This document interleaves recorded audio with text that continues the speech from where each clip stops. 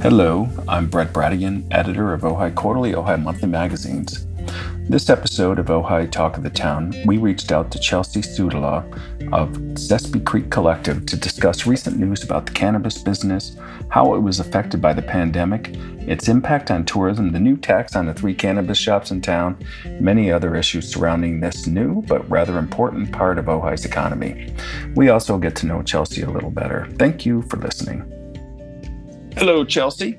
Hi, Thanks for Brett. joining me. Yeah, been looking forward to having this conversation. So first off, we're in a pandemic. People are cooped up and isolated, and somehow I wonder if your customers feel like your bud tenders are essential workers. Oh, they definitely do. We hear it. We hear it all the time, and we're really grateful to be able to show up in this way for our community and keep everybody calm and sleeping well and dealing with their various aches and pains and all the other reasons they come shop at Zesby. Mm-hmm. So, what is the, how is the business during a pandemic? And you had to shut down for a few weeks, right? Or a few days before you were able to set up a kind of pickup service. Is that how it worked? Yeah, we actually didn't have to shut down too long. I think I have to recall because this was back in March. I think we actually just closed for a day or so while we reconfigured our showroom to accommodate more pickup orders, and we were doing curbside only. So our retail showroom was closed, but we were still serving customers through delivery and curbside pickup. And then several weeks later, we opened the showroom back up again when we felt comfortable we could manage the flow of people in a safe way. We had enough procedures in place to deal with all the protocols we needed to deal with. Yeah. Well, I'm about how the business works because some parts, it's kind of a patchwork, isn't it? Wasn't there some difficulties when it was the medical marijuana for transport? Like that was still illegal. There was like a limited amount of growing that was legal. There was the medical license portion that was legal, but the in between getting it from one to the other, wasn't there like all kinds of sketchy areas in the law that hadn't been really thought out? The rules have really evolved over the past 6 years or so now. Back when it was medical only, everybody needed a recommendation letter from their doctors. There weren't really transportation companies set up at the time. Cultivators would often bring their own harvest to us wherever we were set up at the time, and then we would just deliver it in same kind of Prius cars that we drive now. It's been medical marijuana since it's been 1996 or I mean, just be misremembering, but it's 96. Yeah, Compassionate Use Act. Yeah, coming up on like 25 years. California was a trendsetter. Now I think it's like 30. I don't know, 30, almost 40 states have some form of medical marijuana, and like 10 or 11 states that are legal. Yeah. And there was the first state, was that Washington State? Or Colorado. Was it California? It was Colorado. Well, for medical use, it was California. But to legalize it, Colorado was the first one. Yeah, I remember being in Aspen while it was just such a novelty to go into talk about the proverbial kid in a candy store. I couldn't believe it. And then it was just a couple of years later, I knew, it was going to get to a point where it was like, Prohibition era. It just didn't make sense. Just didn't make sense. Yeah, I think we've hit the tipping point for sure. We've crossed that threshold. Yeah, thankfully. I'm curious about how it works as a business. I know we were talking earlier about or discussing the tax, the 3% tax that passed. Yeah. And that's like people think, 3%, what's the big deal? But that actually is comes right off the top, right? Yeah, it's a business tax. It's not the same as a sales tax. So it's a little bit misleading. Most people don't understand the difference unless you're kind of in retail sales.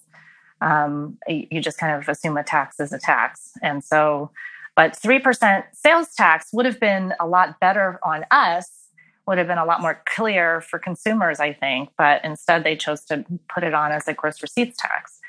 And so that means that we are taxed on top of whatever we want to charge consumers to make up the difference for that. We're taxed on that as well. So, and you are collecting sales tax as well, which is paid by the consumer, but the stores are the collection point. Yes, yeah, we hold that as a liability and pass it on directly to the agency.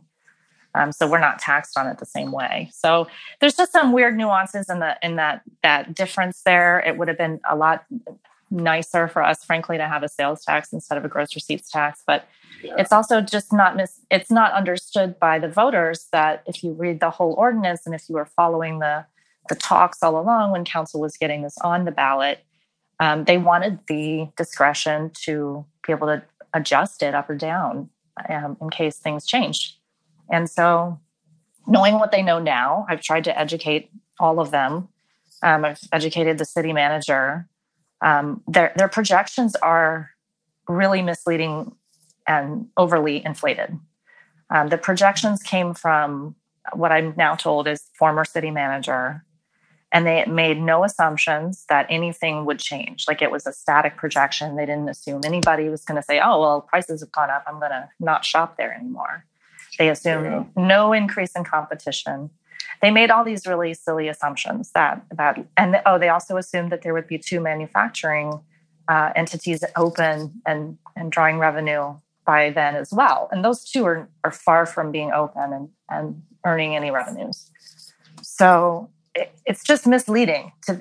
I know there's some people in the community, especially coming from the Ojai Valley News, they've been really strong, opinionated proponents of this, as if it's going to save the city and the city's going to go broke without it. And it's really just to replenish the reserves. I understand the reserves are depleted from COVID, but it's not going to replenish them anytime soon. It's going to do so, I think, at sort of a serious risk to one of the most COVID resistant industries in town right now. We didn't have to shut down the way Ojai Valley Inn did and the hotels and restaurants. Like we have stayed open. We're doing our best, but it's not earning us additional income really, because if you look at the numbers that I floated around, we're just, September was a net loss for us. I think October we had a slight positive income at the end of the month, but 4 months out of the year, we're losing money. Yeah, it's tough everywhere, I'll tell you. But now, when you say we, you are structured as a collective. Am I right? Well, so our name still has collective in it, but technically, legally, we are a C corp. We have to, with the officers. Well, yes. We have. I have investors. I'm the sole director and officer, but I'm a 60% majority shareholder. I had to have investors in order to open up a shop in Ojai after Ventura County Sheriff's Department raided us in 2016. Yeah, that was very strange. What is it? What is the relationship with law enforcement now? Are they chilled out a little bit, or are they still? Yeah, they're pretty hands off. Jim Fryhoff, we were friendly. I joked. Yeah, he was a good guy. He was not a relationship.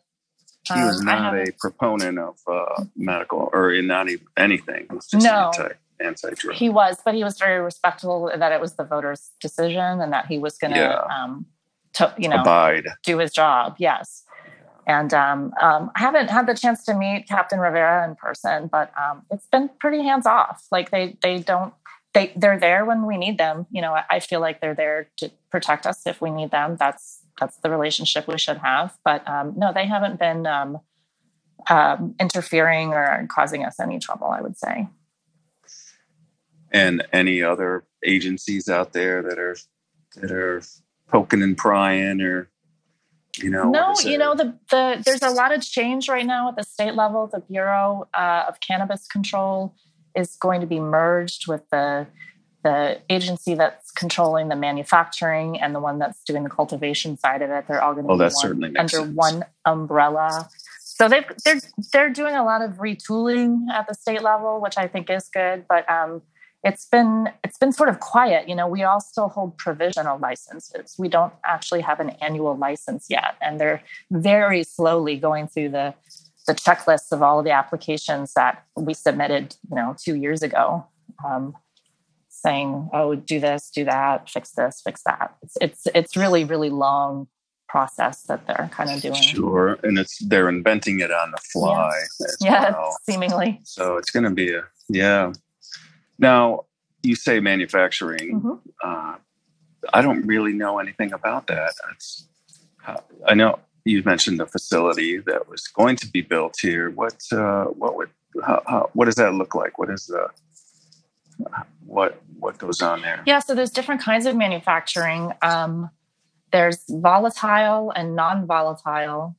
So certain companies choose to use volatile compounds, like butane, for example, to extract cannabis from the plant to make concentrated oil. Other companies use non-volatile, like CO2. And what about alcohol? Alcohol is considered volatile. Extract. Yeah, but that's another one, another solvent that's seems safer than butane.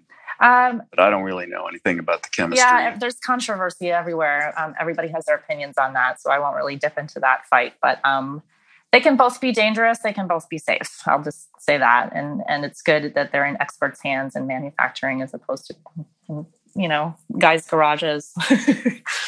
Yeah, sure. And then there's also infused manufacturing, where you just are basically using like coconut oil or some other kind of base to extract.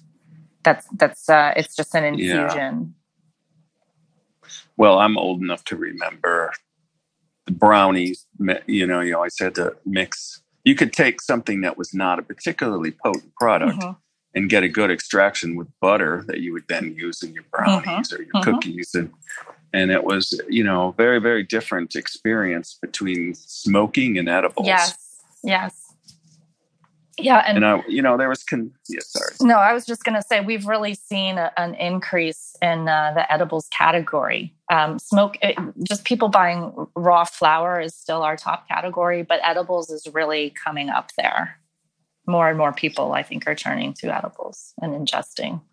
Yeah, it seems like you can target a particular need, like if you need a sleep aid, with the indica, or you need a wake and bake with the sativa, or however you want to manage your situation. Yeah, or anything in between, something little under your tongue that's not even like something high calorie. Sublingual. Yeah, sublingual. We have a lot of people that enjoy those as well.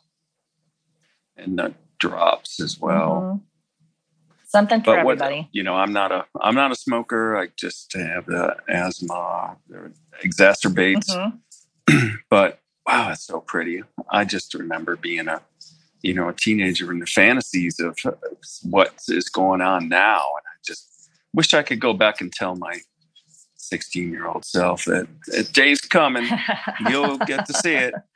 Yeah. A new dawn. Yeah. So I'm really happy about that. Yeah, me too. Yeah.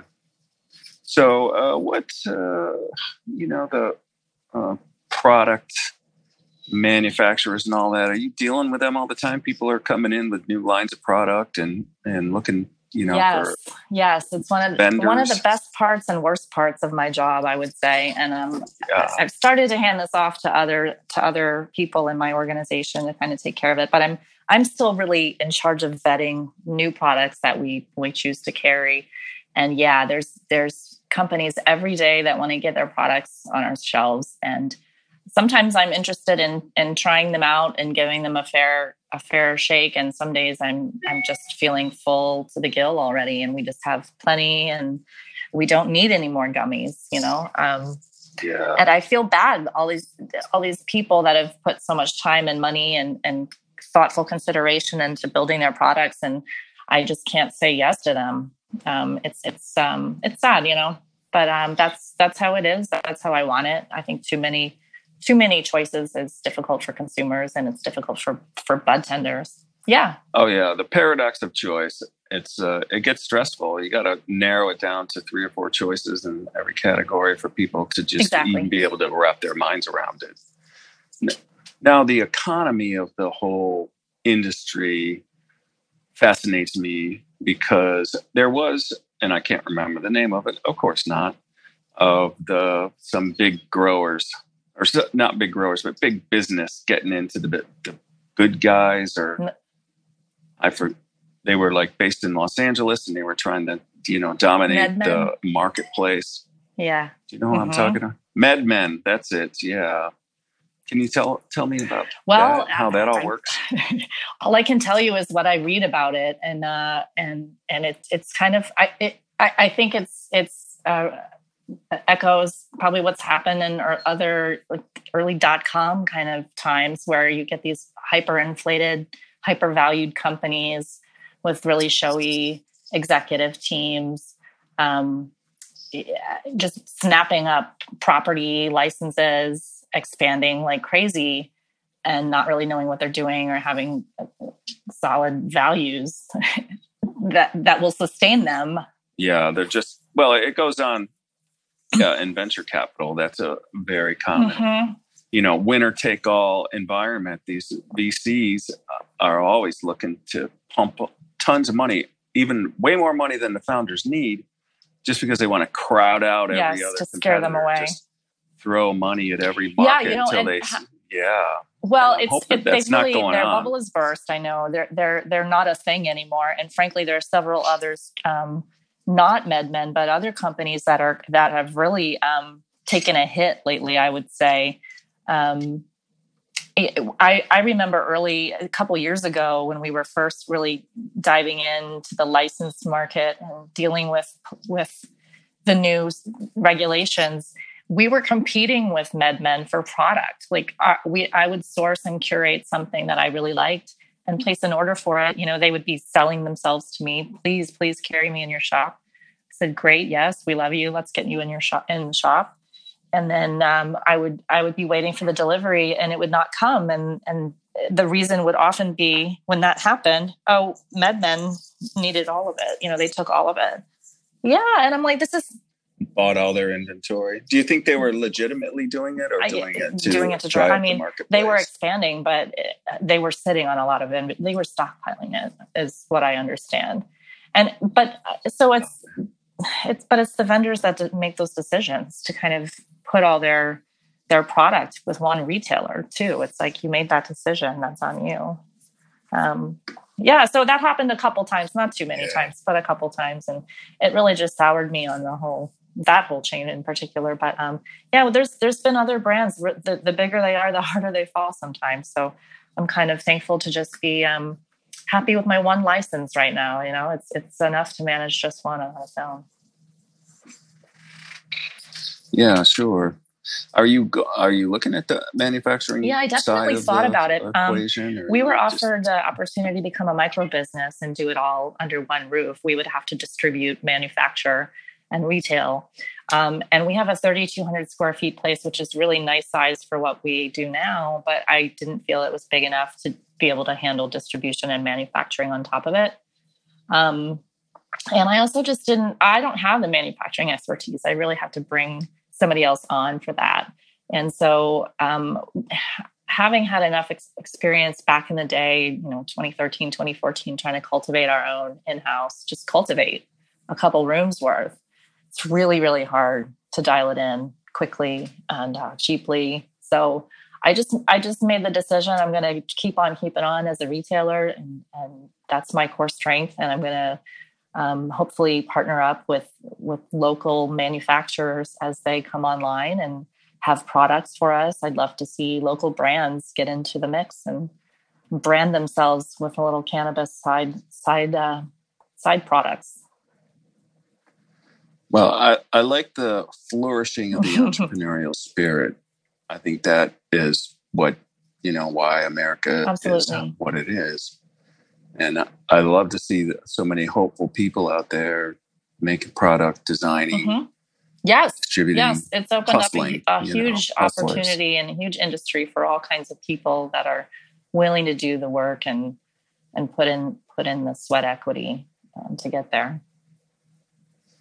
Yeah. Now, I really don't have any numbers, but my sense is that it's been good for the economy of Ojai. Yeah. It's a draw that I know people from Santa Barbara and further up the coast who come to Ojai to buy product and comes have lunch and maybe stay overnight, and it's part of their vacation plan. Is that what you're saying? It's not the majority of our business. I mean, the majority of our business is definitely locals from Ojai Valley, Ventura.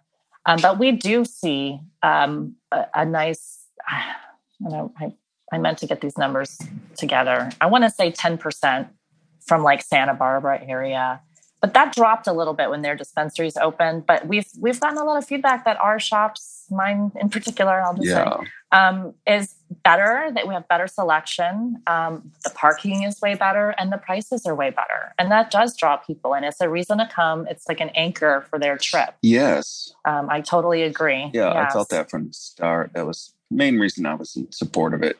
Now, I know a lot of people in the medical field, and there was a discussion when it was coming up that we don't really know what the impacts are going to be, how much, underage use, overdosing, that kind of problems. But now we do have, many, many millions of data points.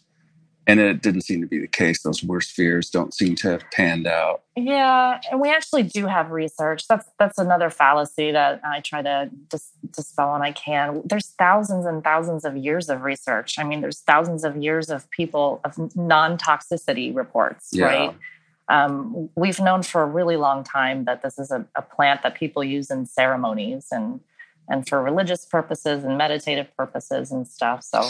I remember. Why would something that's around for so long be, particularly menacing, killing the children? Yeah. Well, I remember somewhere a shipwreck off Greece or Italy that was dated to like 300 BC, where they had all these clay urns full of product. Yep. I just wonder what how it was, because we often don't have good records or knowledge or insight into how people's routines and daily lives were from that era. And we really could be that was just part of the background of their lives. Yeah, I think so. Because it's a versatile plant. I know, not to get too lost in the weeds, so to speak, but I love the whole William Randolph Hearst story, which I'm sure you've heard, that he was a major pulp consumer. Yes. So marijuana, or hemp, because of its cordage, its durable fibers, was a cheaper and much more quickly growing substitute for paper pulp. And he determined to shut the industry down through a very clever ploy, which was to just make it seem like, you said, killing our kids and menacing, and where he, bullied and blackmailed government agencies. Control of the media. Yeah, he was quite an operator. Yeah, propaganda. Yeah, that's where the whole, Harry J. Anslinger era, who was the Drug Enforcement Administration, like in the 30s, and put out all that wonderfully comic propaganda like Reefer Madness, which I think is just great. Can't be fun. Yeah. Unfortunately, still a little bit alive today. What, that attitude in people's mentalities? Yeah. I mean, anytime there's a Facebook thread on it, and even in Ojai's community, there's always some person shouting, "THC is bad for your brain. No THC. This should be banned." Yeah. There's always one of those. Well, I don't think they're winning the day doesn't seem like they have much momentum on their side. It's kind of funny how things change so quickly. You know, I think about medical marijuana in Mississippi and South Dakota. Those states, people have relaxed their attitudes tremendously just over the last few years. I remember the High Times magazine back in the 70s and 80s, and you know, their advocacy and NORML. Remember NORML? Yeah. Which I'm California NORML is still alive. I mean, the NORML itself is still alive and well. I'm a member. What does that stand for? The acronym NORML? I don't remember. National Organization for the Reform of Marijuana Laws. Yeah, that's good. Well, they must be patting themselves on the back because they're lobbying. I think worked. They've done a lot of work. Yeah, for sure. It's a turnout issue too at the polls. I think if you can get a ballot initiative pro marijuana, it drives a lot of people who might not even bother to vote. Yes. Yeah, low propensity voters. Yeah, you're right. Yeah, because they finally see something on there that they connect to, you know, literally. Absolutely. Yeah. So I'm curious about you. I don't really, we know each other a little bit around town and we do business together, but how long have you, let's start at the beginning. Where did you grow up? I kind of grew up all over the place. I spent my formative years mainly in Baltimore and Athens, Georgia, and then moved out to school in Chicago, and then went over to Pittsburgh for my first job. What was that? What did your parents do? My parents were in academia for a bit. Johns Hopkins? Is that why they were in Baltimore? Yeah, my dad. Yeah, that's my mom was in school. She was working and in school at the same time, I should say. She was studying pharmacy, public health at Johns Hopkins, and my dad was doing research at Johns Hopkins. And he was doing some studies on I think it was Olympic boxing. It was like brain damage and Olympic boxers and things like that. CTE? Yeah, CT scan, EEG. He did mostly EEG. Well, traumatic brain injuries. I cannot remember the name of the, chronic brain pattern injuries that we're seeing in these football players, especially because your skull just, your brain kind of just sloshes around when you get hit. It doesn't really take, we're learning it doesn't take that much to cause damage. Yeah. Yeah. So he did different kinds of work in those areas. That's what they were doing. And then we moved to Athens, Georgia. My mom got a job at University of Georgia teaching. Yeah, I've heard that's just a beautiful. I've never been there, but I heard it's quite a charming town, and it's fun. Yeah, it was a fun great town. Live music scene. It was a culture shock, I got to say. Moving from, I was considered a Yankee. Really, Baltimore? I don't see that. Yeah. Well, it wasn't really technically. Yeah. But I talked different from everybody. Yeah. So it was a bit of a culture shock, but it was fun town. How old were you when you lived there in Athens, Georgia? I spent 8th through 12th grade in Athens, Georgia. Oh, formative years. Formative years, indeed. Yeah. Yeah. So you said and then I sprang away to college in Chicago. Evanston. Technically, I was at Northwestern. Oh wow! Studied first. I started out in engineering, and I was really strong in math, and I just couldn't handle the physics. Physics was not my thing. Abstract, I think. Yeah, I could just give me the equations to solve all day, but I couldn't put the puzzle pieces together like that, and. So I just had to, I kind of figured my way out through college. College was a rough time for me. I ended up majoring in psychology. Yeah. Because that felt kind of comfortable and interesting enough, and like it could serve me in a lot of different ways. Oh, can it ever? I mean, especially just being in business and customer relations and dealing with employees. Yes. There's not any, we're social creatures, and there's nothing that doesn't have some psychological basis to it. Yeah. very interesting.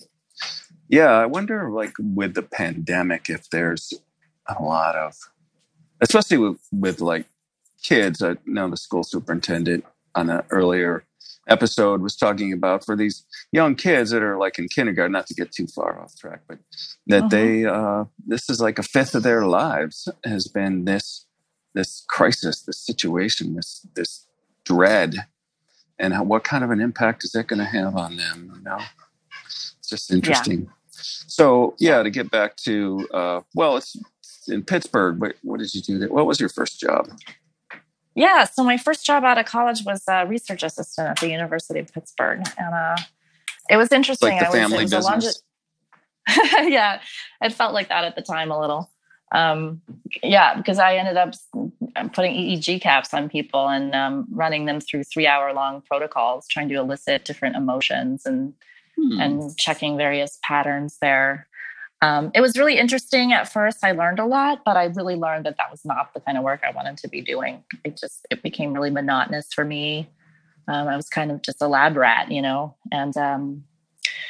I didn't really want to pursue a PhD, which is what most people at that point were going to do, doing research like that. So I just decided to start looking at other options. And ended up moving to Cleveland after that for a short time. Met a guy, and that seemed like the right thing to do. So, that was it. Well, I grew up in Buffalo. I know there's a lot of a rivalry between Cleveland and Buffalo. Yep. In Buffalo, we call Cleveland the mistake on the lake. Yeah. In Cleveland, they call Buffalo the mistake on the lake. Yeah, so I love the Great Lakes area for a lot of reasons. The winters. No, I don't miss it too much. But they have fun things going on. There's good markets, all the ethnic markets and stuff. I miss those. Just walking around Pittsburgh and Cleveland had some great. You get all whatever you want.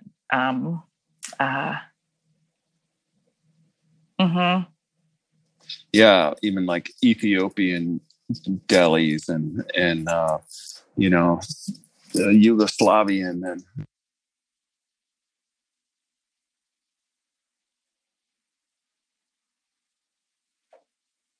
city, then Buffalo. And you can just see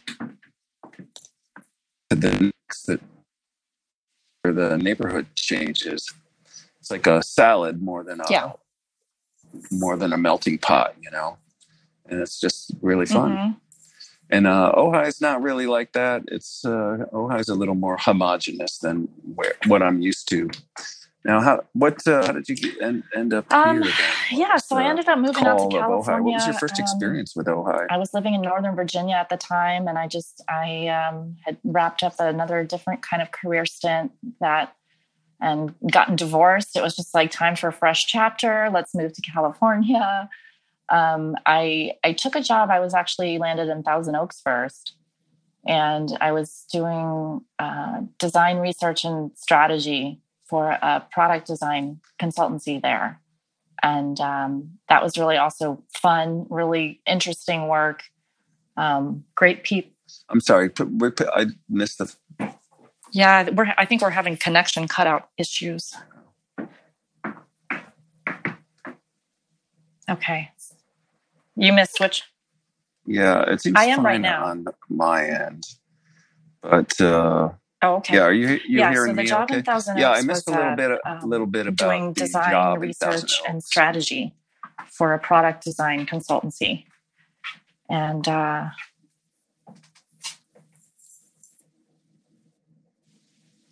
so somebody would have a gizmo or a gadget or something, and they'd want to figure out how to engineer it. Sometimes it was packaging. Just like packaging. Sometimes it was a medical device, shelf placement, and stuff like that. Or they worked on all kinds of different things.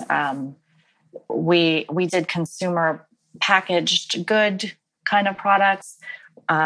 We did interfaces for just graphic user interfaces for other devices. So it really, industrial design it's a really all-encompassing term, and people kind of debate what should fall under it, but it was basically an industrial design firm. So there was a wide scope of different kinds of projects. And I would help sort of pitch both business from a business development perspective, help land business for this consultancy firm. So we would have to just submit responses to RFPs. And that was a big process. And then once we got a contract, we would have to project manage it and take it through all the steps that we had set up for them. So I would help project manage, and then if there was any aspects of the project that involved research or strategy, I would kind of get involved in those as well. Yeah. Mm-hmm. Roll up your sleeves and get involved. Any fun stuff you can remember from that period? I'll just you can tell us about without it's not gonna nobody's gonna come hunt me down. Yeah, we did some really cool exploratory work for Ziploc. They wanted to kind of innovate around interesting certain aspect of the food prep, food storage experience, I'll say. So they were trying to come up with some unique contraption device thing. Really big sky. It was a big sky project. So that was kind of cool. Yeah. Yeah, it was kind of cool. Yeah. So I got a moonshot. Yeah, we had to go. We went to a bunch of consumers' homes in Milwaukee. So you could just dream up whatever and ask them serious, hard-hitting questions about how they what they did with their leftovers. Yeah, mm-hmm. It was cool. Yeah.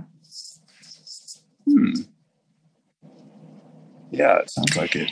Yeah, I always knew. So you probably day trips to Ojai. I came down the grade in Ventura in probably made a few day trips. 2011, and that's when I had quit that job because I just didn't get along with the owner, and quit that job. I was just kind of hanging out, trying to figure out. I needed to be in business for myself again. I had a dog walking, pet sitting business back in the day, and that was kind of fun. Just really being my own business owner and having some control over my life. Yeah. I just knew that's kind of where I needed to be. So I was... Oh man, it's the best. Oh my God.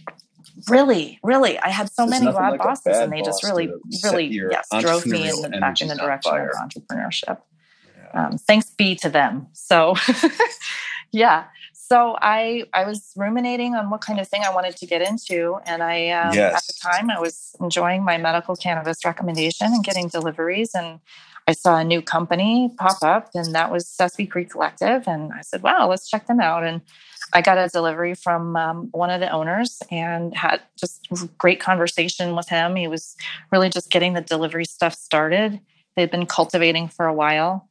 And I said, wow, I'd love to get involved if I can, just, pitch in and start at the bottom and work my way up. And it's kind of what they needed. It was a startup.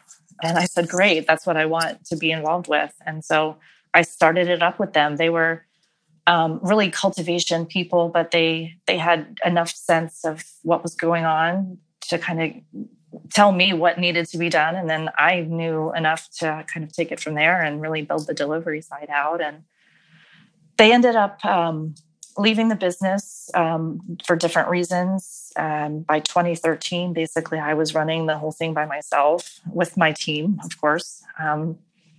And we were based in Ventura. We moved around Ventura, Port Hueneme, Oxnard. We got kicked out a lot of different places for various reasons, mainly smell related.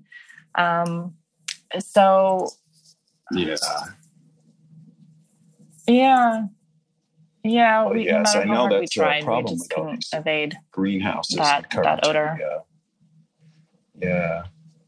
I don't know. Some people you either love it or you hate it. What is it? What does the skunky smell come from? Yeah, it's the terpenes. Yeah, the terpenes that make up the smell. Like chemically or molecularly. They're just really strong at certain points in the harvest. Now, it's cannabis. I think, yeah, they are. Marijuana they do have some relations, hops, right? I can't remember how, but they do have some similar plants. Some things in common. Humulene is a terpene that's found in hops. That's also found in some cannabis strains. Yeah. Yeah. Mm-hmm. That's what makes that beer taste, I think, because there's some parallels there. I wonder what the banking part I find interesting, because there's federal banking regulations, and yet if the states are legal, it's seems like it'd be a states' rights issue, but I don't know that. Yeah. And people are making a lot of noise about that. But it seems like there's some workarounds that have been. It's a public health and safety issue, because having that much cash around is just and it's dirty. Yeah, absolutely. And it's dirty in the time of COVID. Yes. Anxiety inducing. The banking has always been a big pain point for us. Filthy really lucre. The federal guidelines, they're actually, there's clear guidelines for banking cannabis or MRB, marijuana related business. But banks, more often than not, just choose to say, well, I don't have the time or interest in complying with those guidelines. It's too much work, too much risk. So they've really just opted out of participating in what I think is a huge opportunity for money. I don't know why they haven't, but so slowly they're getting on board, and there are some credit unions now that are openly working with cannabis businesses. So I'm fortunate enough to have a bank account now. It's a credit union, and they push you through the ringer. They charge you a lot of money, and it's not as user friendly. There's not like an app that I can do things with, but it works, and that's all I need. So I'm happy with that.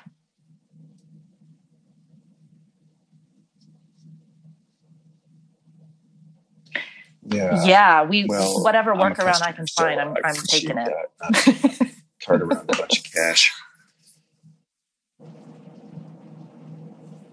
Yeah.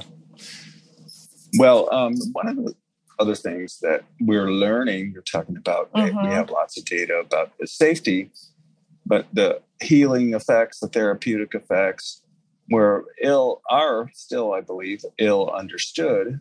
But we have learned that there's a whole receptor system that goes along with cannabis that we're really just starting to map out, like a whole pathways in the body that they work through this signals, and there could be a lot of interesting medical research. Yeah, I unfortunately I don't get to kind of stay on top of the hard science discoveries as much as I would like, but there's definitely great work coming out all the time. And yeah, it is really fascinating. And I think that now that the laws are opening up, we will really start to see more in this country of the scientific research coming out. Unfortunately, a lot of the funding is still kind of geared towards showing the negative effects. That's kind of like they're set up to want to show how it's negative instead of therapeutic. But I think it's just as time goes on, the plant's going to speak for itself, and I think other countries are. Yes.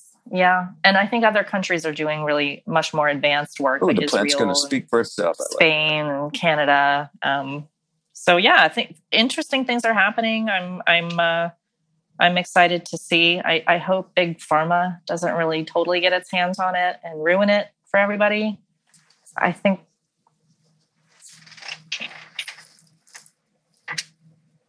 Yeah, it's the same moral hazard is like the venture capital firms that chase off, the competitors and innovators and, dominating the marketplace. That's the same thing that goes on with big pharmaceutical companies. They spend, billions of dollars on research, and they don't want somebody just in their backyard or their home lab coming up with something that's going to, change their business structure. It's just a existential threat, or could be. So it isn't that there's necessarily malice That's the business with big model. pharma. It's just that's how you operate when you're the big dog. Yeah, same. Yeah. So I hope that doesn't happen. I'm not in favor of, regulation as a whole. It just makes things too complicated. And where the world changes so fast, we can't stay on top of it. But what do you think would be a way to make sure that all the independent producers and growers and retailers and everything keeps, has a level playing field? If you were to craft a law at the federal level regulation, what might it look like that would ensure fairness? Yeah, or anywhere. Well, I don't need to drop the big one. I feel like if the federal government you'd be the person to ask. Is going to move on this in the next couple of years, it's probably in their best interest to keep it in the hands of the states to regulate it. Kind of like the way states regulate the health boards, pharmacy boards and things like that. Yeah. And they've got, and I think, because they're closer to it's their still such a new industry. Different states have different paradigms set up. I think it's worth. Yeah. I think it's. Yes. Oh, you let mean them like a play laboratory and see things who's could work? Yeah, on top of the game. Best practices. Who's got it figured out, and then maybe craft a federal policy around that way, if anything.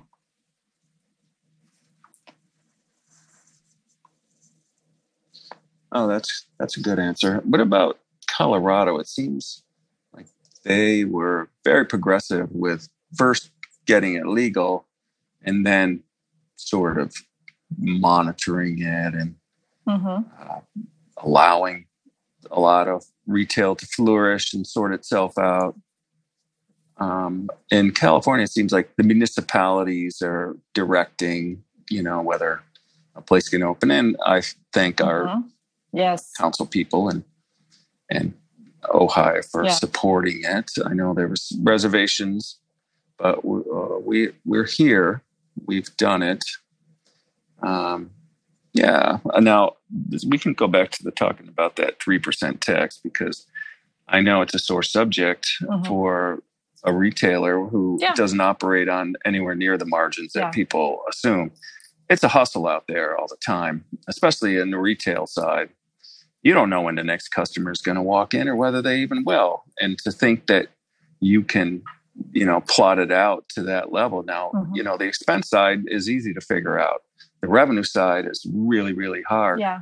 And then all of a sudden you got another chunk, another bite coming out. Yeah, it's tough because we've been giving back. I mean, I've been measurably giving back to Ojai since we moved here, since we opened up shop here. I've made it a point to make sure that other organizations, nonprofits in the community feel supported, and I want to continue to do that. I want to.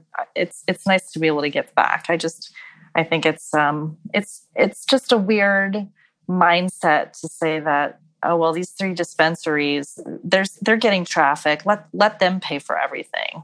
I just don't get where that mindset comes from in the development of this ballot measure. But I think a lot of it's just like, well, every other city's doing it. Every other city's getting theirs. It's this like fear of missing out. And my biggest issue is like, well, fine. If you want to be like every other city, then you need to remove the restrictions on chain stores and you need to remove the restrictions on me having 5 licenses. Because I can't compete with dispensaries in Port Hueneme and Oxnard and wherever that can be a part of a corporate model, even if it's a small one, that can take advantage of huge quantities of, scale opportunities. I have to hire one person to do everything, but there's no opportunities to scale up there for me like there are in other cities. And we're also, stuck back in the industrial side of Bryant. It's not really, we're kind of treated like second-class citizens, but expected to pay premium VIP first-class taxes for everybody else's benefit. Yeah.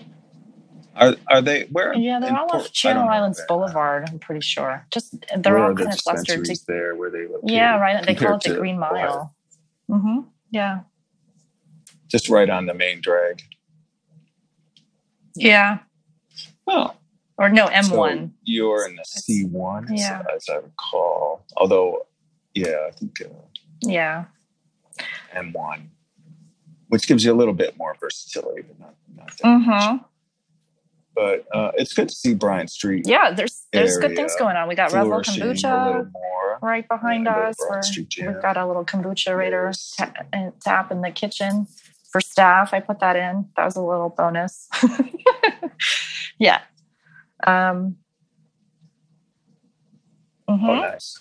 Lark Ellen, I think, is right there. Yeah. And then there's some distributors and manufacturing all kinds of good stuff. Yeah. Kelly. Yeah. Shout out to Kelly at Lark Ellen Farms. And not Naked Bars. Goodness, I'm going to blank on the name, so I shouldn't even go there. Oh, I think it is Naked Bars. I think it was developed by a couple of Ojai residents who don't live here anymore, but they still have a distribution There's so much still.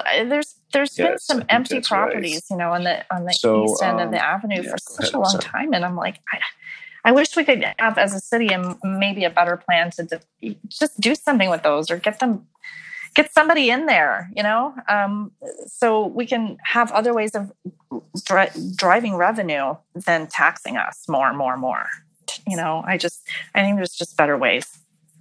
Yeah.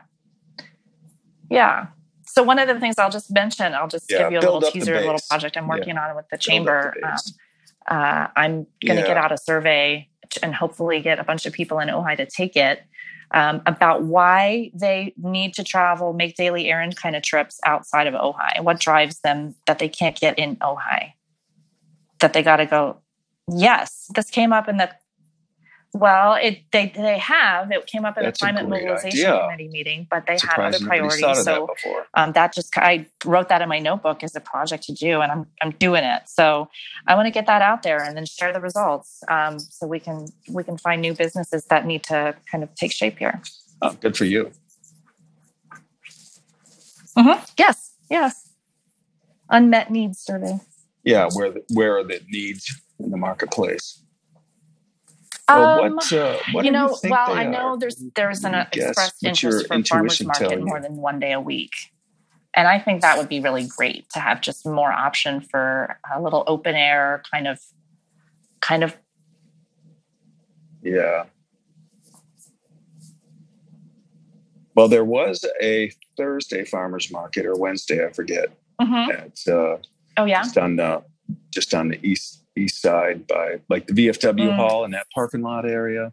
And I don't think they got the vendors to get the critical mass of people. I think the farmers markets, they're such a wonderful way to support, local food systems and distribution and reduce, a lot. They solve like 5 or 6 problems, but it takes a long time to get them the habits in people's minds that, it's Wednesday, let's go. True. Sunday farmers market, it's just become such a ritual and routine in Ojai life that it would be hard, I think. There were some plans at the school district office, which is, there's various proposals floating around for that property, which would be a gem in the heart of Ojai to, it's like a boutique hotel and some retail and some other things. But in the back, there's 5 acres there. No, there's 7 acres on that property to have a farmer's market in the back there. And if you've got hotel guests and you've got as many the other thing I think then it might work. There's a big need for it. And I saw somebody, I can't remember who they are, but they're opening up, I want to say, in the Playhouse. Whoever bought the Playhouse was going to turn it into some kind of little market, kind of fresh market place, like prepared foods kind of to go. Those kind of things, I think, bridging that gap between all these, these prepared food boxes everyone gets now, the meal kits.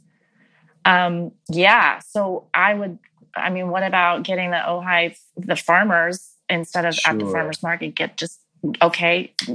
compile their stuff at this little distribution center, and somebody plans the meals and and divvies it up and puts it in the box. I mean, there's other services doing that too, but they're kind of spread out throughout the county.